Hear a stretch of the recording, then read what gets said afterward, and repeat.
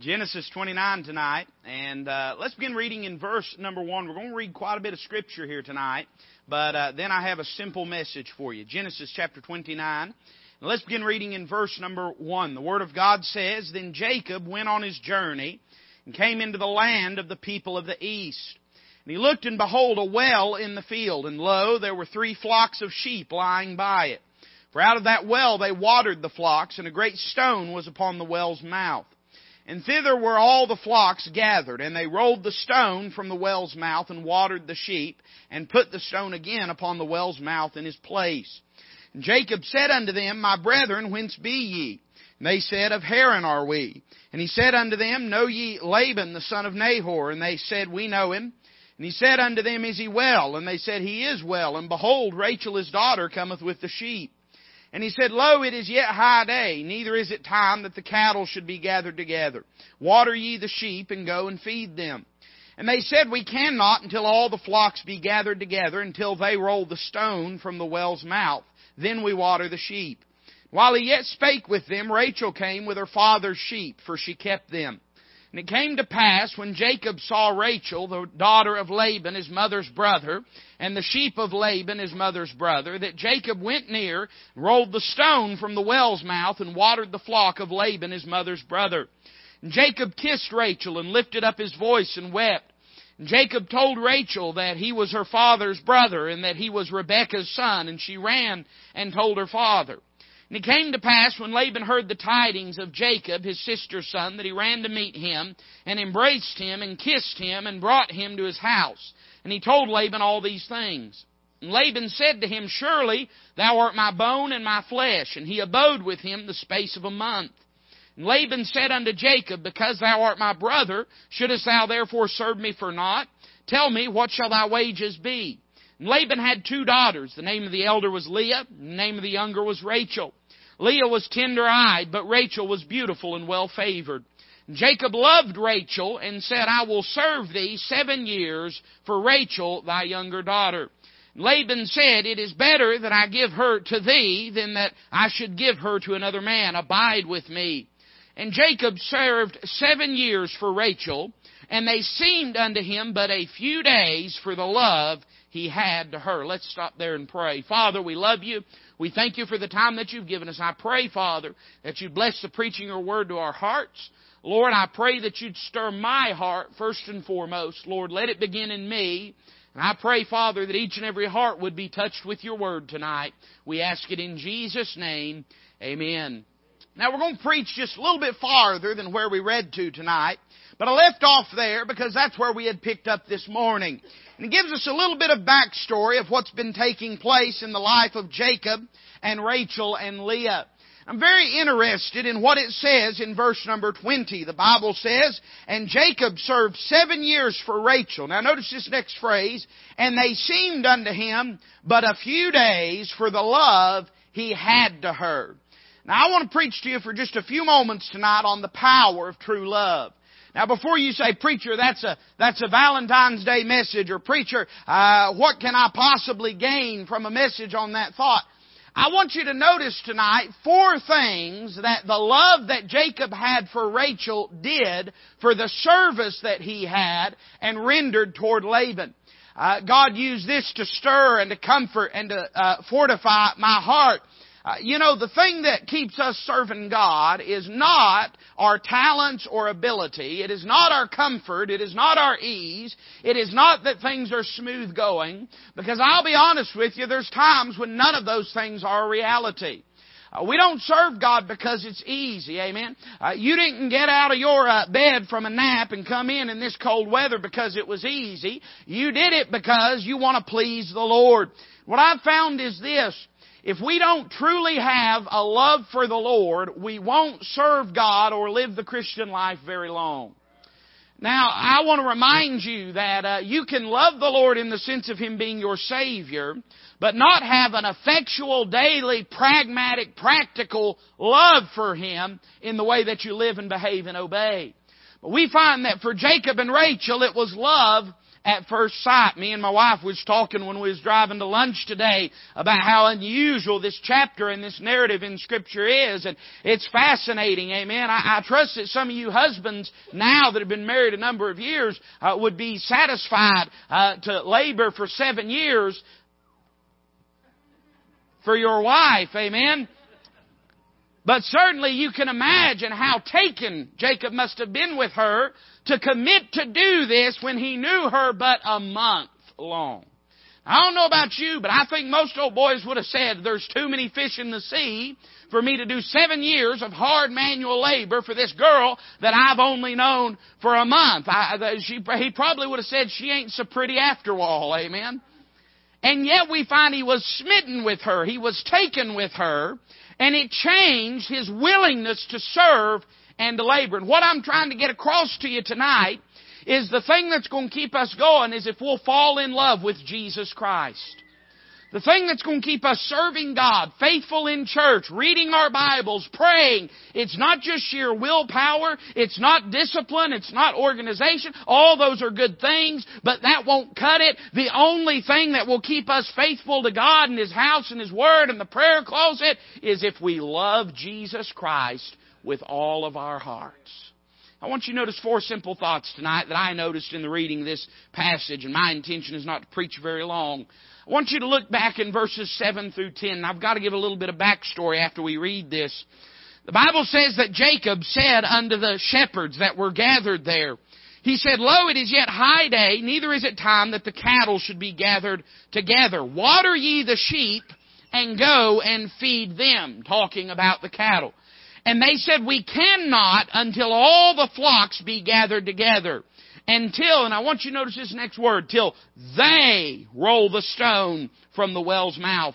Then we water the sheep. Now, what is he talking about here? There was a communal well out of which they would water all the sheep in that countryside, and they had an appointed time each day where all of the flocks would be gathered together. And here's why they had to gather them all together at one time, because they kept a great stone upon the mouth of that well. Over and over again in our text, they talk about how they roll the stone from the well's mouth. And whenever Jacob comes up to these shepherds and he sees them, they're just laying about. Amen? They're just loafing about. And the shepherd in him gets a little bit irritated at their laziness. And he says, listen, it's not time yet to gather the cattle in. You have work to do. You have pasture land to carry them to. If you're not going to get busy, then why don't you go ahead and water these sheep and get going and quit wasting the day. And they look at Jacob and they say, well, we'd love to, but we can't until everybody gets gathered together. Look what it says in verse 9. The Bible says, And while he yet spake with them, Rachel came with her father's sheep, for she kept them. Verse 10, And it came to pass, when Jacob saw Rachel, the daughter of Laban, his mother's brother, and the sheep of Laban, his mother's brother, that Jacob went near and rolled the stone from the well's mouth and watered the flock of Laban, his mother's brother. Let me say this to you tonight, that true love makes service powerful. Now, I don't know what you read in that chapter and in those verses, but here's what I read. I read that a whole group of grown men were waiting for a few more of them to gather because it took all of their concerted strength. But I read that one fella smitten and taken with a young lady was somehow able to muster the strength and the power to by himself roll the stone away from that well. Now, you don't have to believe that, but I'll tell you, I do believe that. In fact, the old writer said that it was rumored that Jacob even took that stone by one hand and heaved it off the well's mouth. Now, you might say, preacher, that's impossible. Well, you've not seen some of the dumb things men have done when they're in love. Amen? Ain't no telling how many thrown out backs and pulled muscles where somebody was trying to lift something or push something or do something to impress a young lady. And what I'm saying is this, that for Jacob, because he was smitten with her, he was able to do things, and there was a power that he had that he would not have had if he did not love her so dearly. Let's drop this into the spiritual realm and say this, that when we fall in love with Jesus Christ, we'll find out we can do far more than we ever thought we could. And that power is not in and of ourselves. It's not our capability. But I'm telling you that God's power is unlimited. You'd be amazed how God could use you. You'd be amazed how God could use you to witness and to testify and to share the gospel and to serve and to labor for the needs of others. But there has to first be a willingness before that which God desires can be performed. Paul wrote about this, said there's got to be, and he talked about giving, and he said there's got to be a willingness first. If there's no willingness, no matter what it is in our lives, then there's going to be no execution of that. And how many of you have heard sometimes growing up where there's a will, there's a way? The truth is this. In some areas, we're not near as capable as we think we are. But in other areas, there's a lot more we could be doing if we were to get honest about it. A lot more we could do. My daddy used to tell me growing up, and this is one of those Maxim fireside chat things. He used to say this, son, a woman is the weakest creature in the world until she needs to move a refrigerator and there ain't a man around.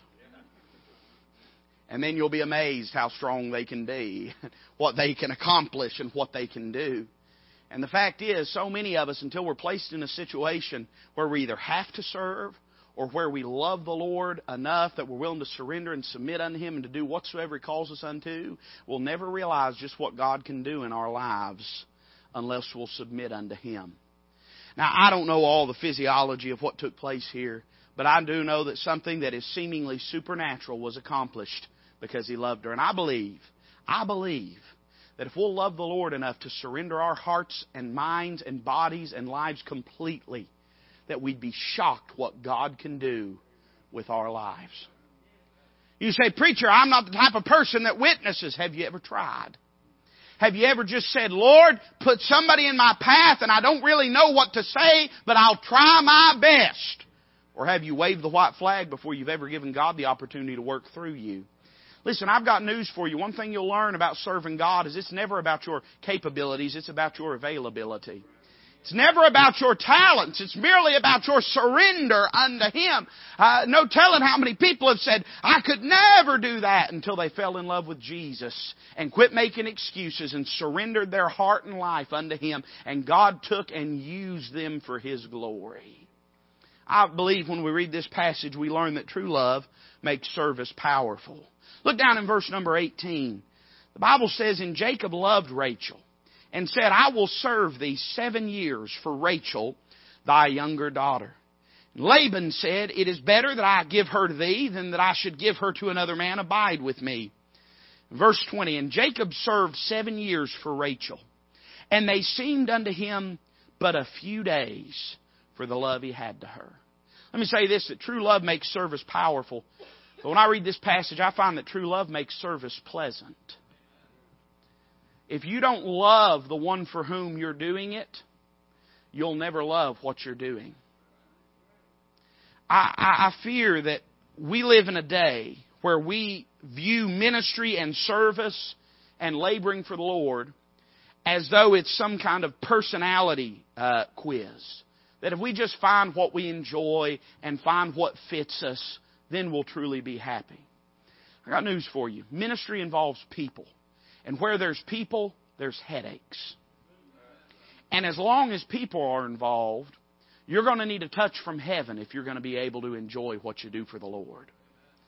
People are going to disappoint you. People are going to upset you. We spend so much time focusing on the imperfections of man that we miss the perfections of Christ. And in doing so, we miss what is the main vehicle and engine for satisfaction and contentment in serving God. The truth is, the only way that you're going to be able to serve God with a right and happy spirit at all times is to love Him unconditionally with all of your heart. If you do it because you love people, and I'm speaking as a pastor, okay? And I love everybody in this room. I love everybody that God's ever given me the privilege of pastoring. But I'll just tell you, if the thing that keeps you going is the love of people, that won't keep you going very long. People hurt you, they disappoint you, they walk out. Sometimes they walk in. Amen. But the fact is this, if you're doing it for people, you're not going to be doing it very long at all. If you're doing it merely for self-satisfaction, and what I mean by that is this sense of self-importance. And there's a lot of people that's really what drives what they do, is they like to feel needed. At some point, your selfishness will outweigh your self-importance, and you'll walk away from it. At some point, you know what will happen? That self-importance will get out of control, and you'll say, I'm so important, I don't deserve to be treated this way. And you'll walk away. There's only one thing, and by the way, just mere distractions and discouragement in life. If we only do it when it's convenient. Oh my, let me tell you something, this plagues New Testament Christianity today. And listen, I'm not talking about the contemporary crowd with the fog machines and the laser, machines. I'm not talking about that crowd that's having a rock concert tonight. I'm talking about us. I'm talking about us. I'm talking about right-believing, fundamental, doctrinally sound, Bible-believing churches. I'm talking about us tonight. What's plaguing us is we only want to go as far as convenience will take us. And I'm just telling you this. If you're only going to do what's easy for God, you're not going to do much for God. Because much that must be done for God is difficult. And something's got to drive us further. The truth is, when our service is motivated out of anything except love for God, that's when we become bitter.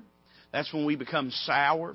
I remember hearing one time Tom Malone made this statement. He said, I can deal with somebody that's nasty if they're getting the job done. He said, and I can deal with somebody that's sweet even if they're not getting the job done. But he said, what I can't deal with is somebody that's nasty and isn't getting the job done. And the truth is this, it's not sufficient just to, so many times we don't want to acknowledge something's wrong. We don't want to acknowledge something's wrong. We just want to keep going. We want to lower our head and keep pushing and pushing and pushing. And one day you'll wake up bitter and angry if you're not careful. I was talking to a fellow one day that had served for many years in a certain position in the church. And I'm not going to share any details other than the narrative because I wouldn't dare betray this trust. But I was talking to this individual, and they said they got to a place. They were serving and laboring in a church.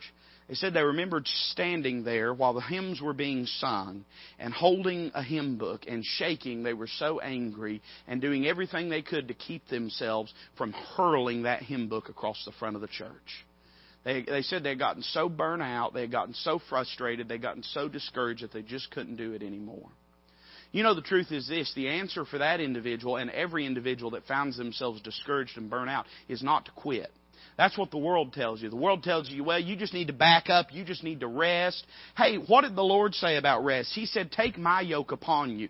All ye that are weak and heavy laden, come unto me. I will give you rest. Take my yoke. Yoke is an instrument of service. And he says, take my yoke upon you, for my yoke is easy and my burden light. In other words, the only thing that keeps us going is to be yoked up to Him. It's not enough just to try to will ourselves and determine ourselves that we're going to keep going. I'm telling you, you'll burn out doing that. Something else has to take place in Jacob's life. You know what we find? 7 years, the Bible says it was but a few days. It didn't seem like much. It didn't seem like a big sacrifice. It didn't seem like a drudgery. He wasn't looking around at other people and saying, how come they aren't having to do this? He wasn't looking around at other people and saying, I wouldn't be having to do this if they were doing what they're supposed to be doing. No, instead, because he loved her, he just labored and it was joyful to him. The fact is this, until we fall in love with Jesus, all labor and ministry is going to be a drudgery. And once we fall in love with Him, we find this. Has it ever dawned on you? Paul writes about contentment in the book of Philippians. You know what the theme word in the book of Philippians is? It's the word joy. Over and over and over again in the book of Philippians, Paul talks about joy, rejoicing in the Lord, fulfilling joy. Over and over and over again, he brings this word joy up. Did it ever dawn on you that Paul wrote the book of Philippians while he was sitting in a jail cell? If there was ever a time in Paul's life when you'd make excuses for him and think it appropriate for him to complain and to grumble and to gripe, but in the midst of all of that, he said, I've learned whatsoever state I'm in therewith to be content. And listen, he's not talking about justice, he's talking about joy and how God has made him joyful. And he went on to say this, I can do all things through Christ which strengtheneth me. And when He said I can do all things, that didn't mean I can do anything. It meant I can do all things. There's a difference. In other words, He's saying, whether God puts a heavy yoke upon me or a light yoke upon me, I can handle it because of Jesus Christ. True love makes service pleasant. And then I've sort of preached what I was going to preach, but we're going to preach it again anyway. Look at verse 21. And Jacob said unto Laban, Give me my wife, for my days are fulfilled, that I may go in unto her. And Laban gathered together all the men of the place and made a feast. And it came to pass in the evening that he took Leah his daughter and brought her to him. And he went in unto her. And Laban gave unto his daughter Leah Zilpah his maid for an handmaid. And it came to pass that in the morning, behold, it was Leah. And he said to Laban, What is this thou hast done unto me? Did not I serve with thee for Rachel? Wherefore then hast thou beguiled me? And Laban said, It must not be so done in our country to give the younger before the firstborn.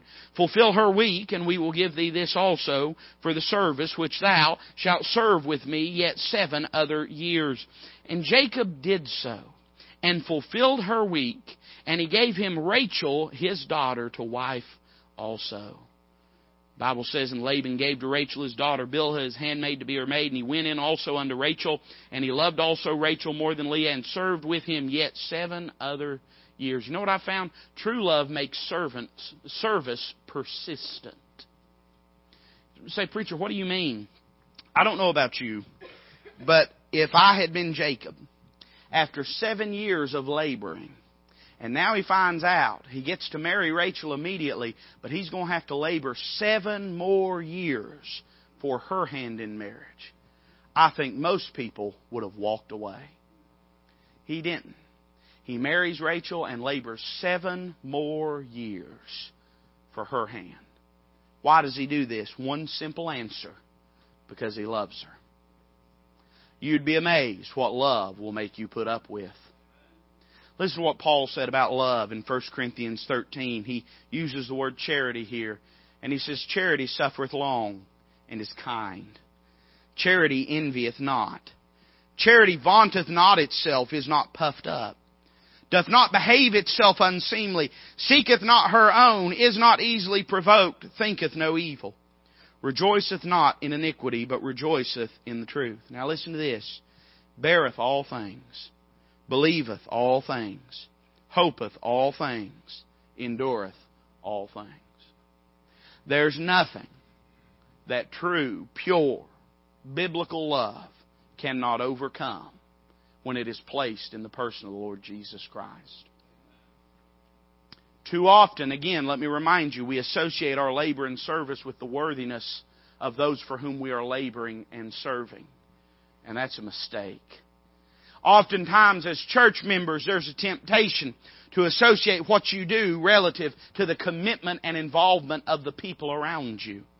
And that's a mistake. I got news for you. Even if nobody does what they're supposed to do, you're supposed to do what you're supposed to do.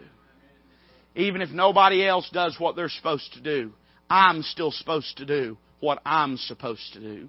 My job description is not dependent upon the faithfulness of others. My job description is dependent upon the faithfulness of God. And as such, if I love the Lord, I'll find there the strength to bear all things, to endure all things. Now, again, if you say, Preacher, does that mean that we ought to live cavalier and not caring what others think? No, no, no. But I'm preaching to servants tonight. And I'm saying to those of you that are serving the Lord, whether it be in some official capacity at church or whether it just be as we are all called to do, to serve and labor for the Lord day in, day out. Hey, ain't nobody in here on the reserve. Amen? All of us are called to labor in His field. The only way we're going to stay faithful is by staying in love with Him. You see, there's nothing He could put us through worse than what we've put Him through. There's nothing He could ask of us that's greater than what we've asked of Him. Because of Calvary, His claim is inexhaustible.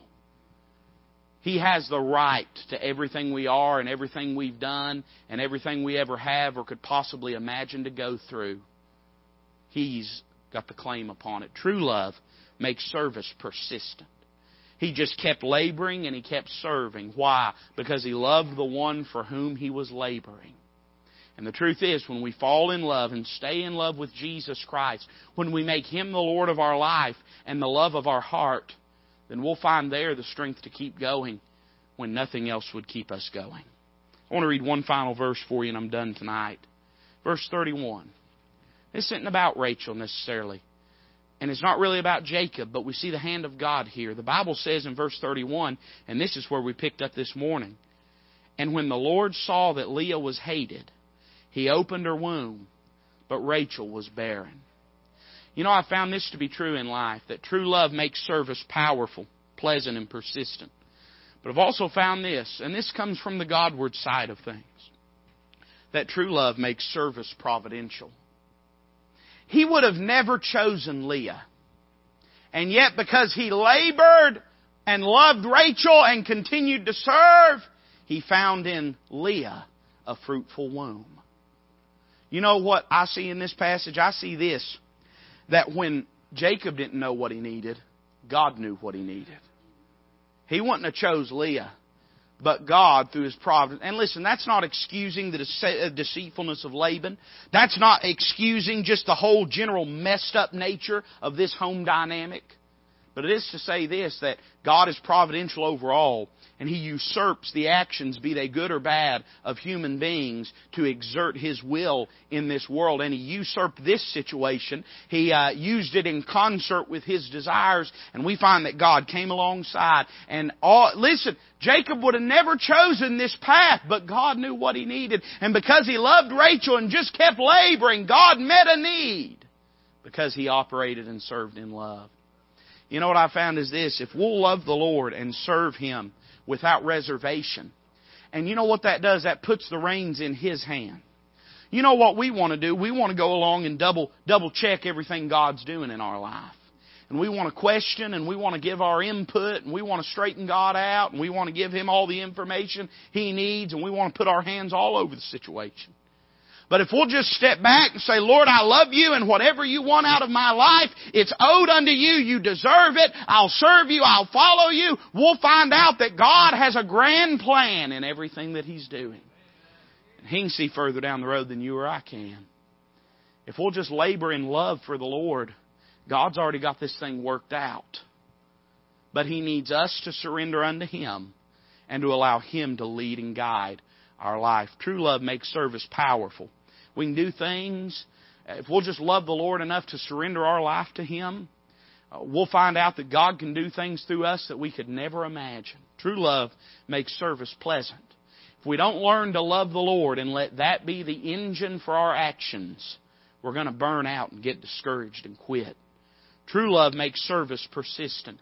You'd be amazed how tough you are when you love the person for whom you are laboring and serving.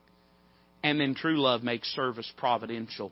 If we'll love the Lord and serve Him, we'll find out that God will handle all the unseen details, and God will bring the best out of our lives. Let's bow together with our heads bowed, our eyes closed, as a musician comes to the piano. Listen, you don't have to wait for the first note to be played. The altar's open. Maybe you've just allowed yourself to slip a little out of love with Him. Hey, listen, the first thing that happened after the gospel had ingrained itself in those 7 churches was the church at Ephesus. They left their first love. The first place that our life is affected is in the love department. When we cease to love Him and be as madly in love with Him as we once were, then our life begins that downward spiral.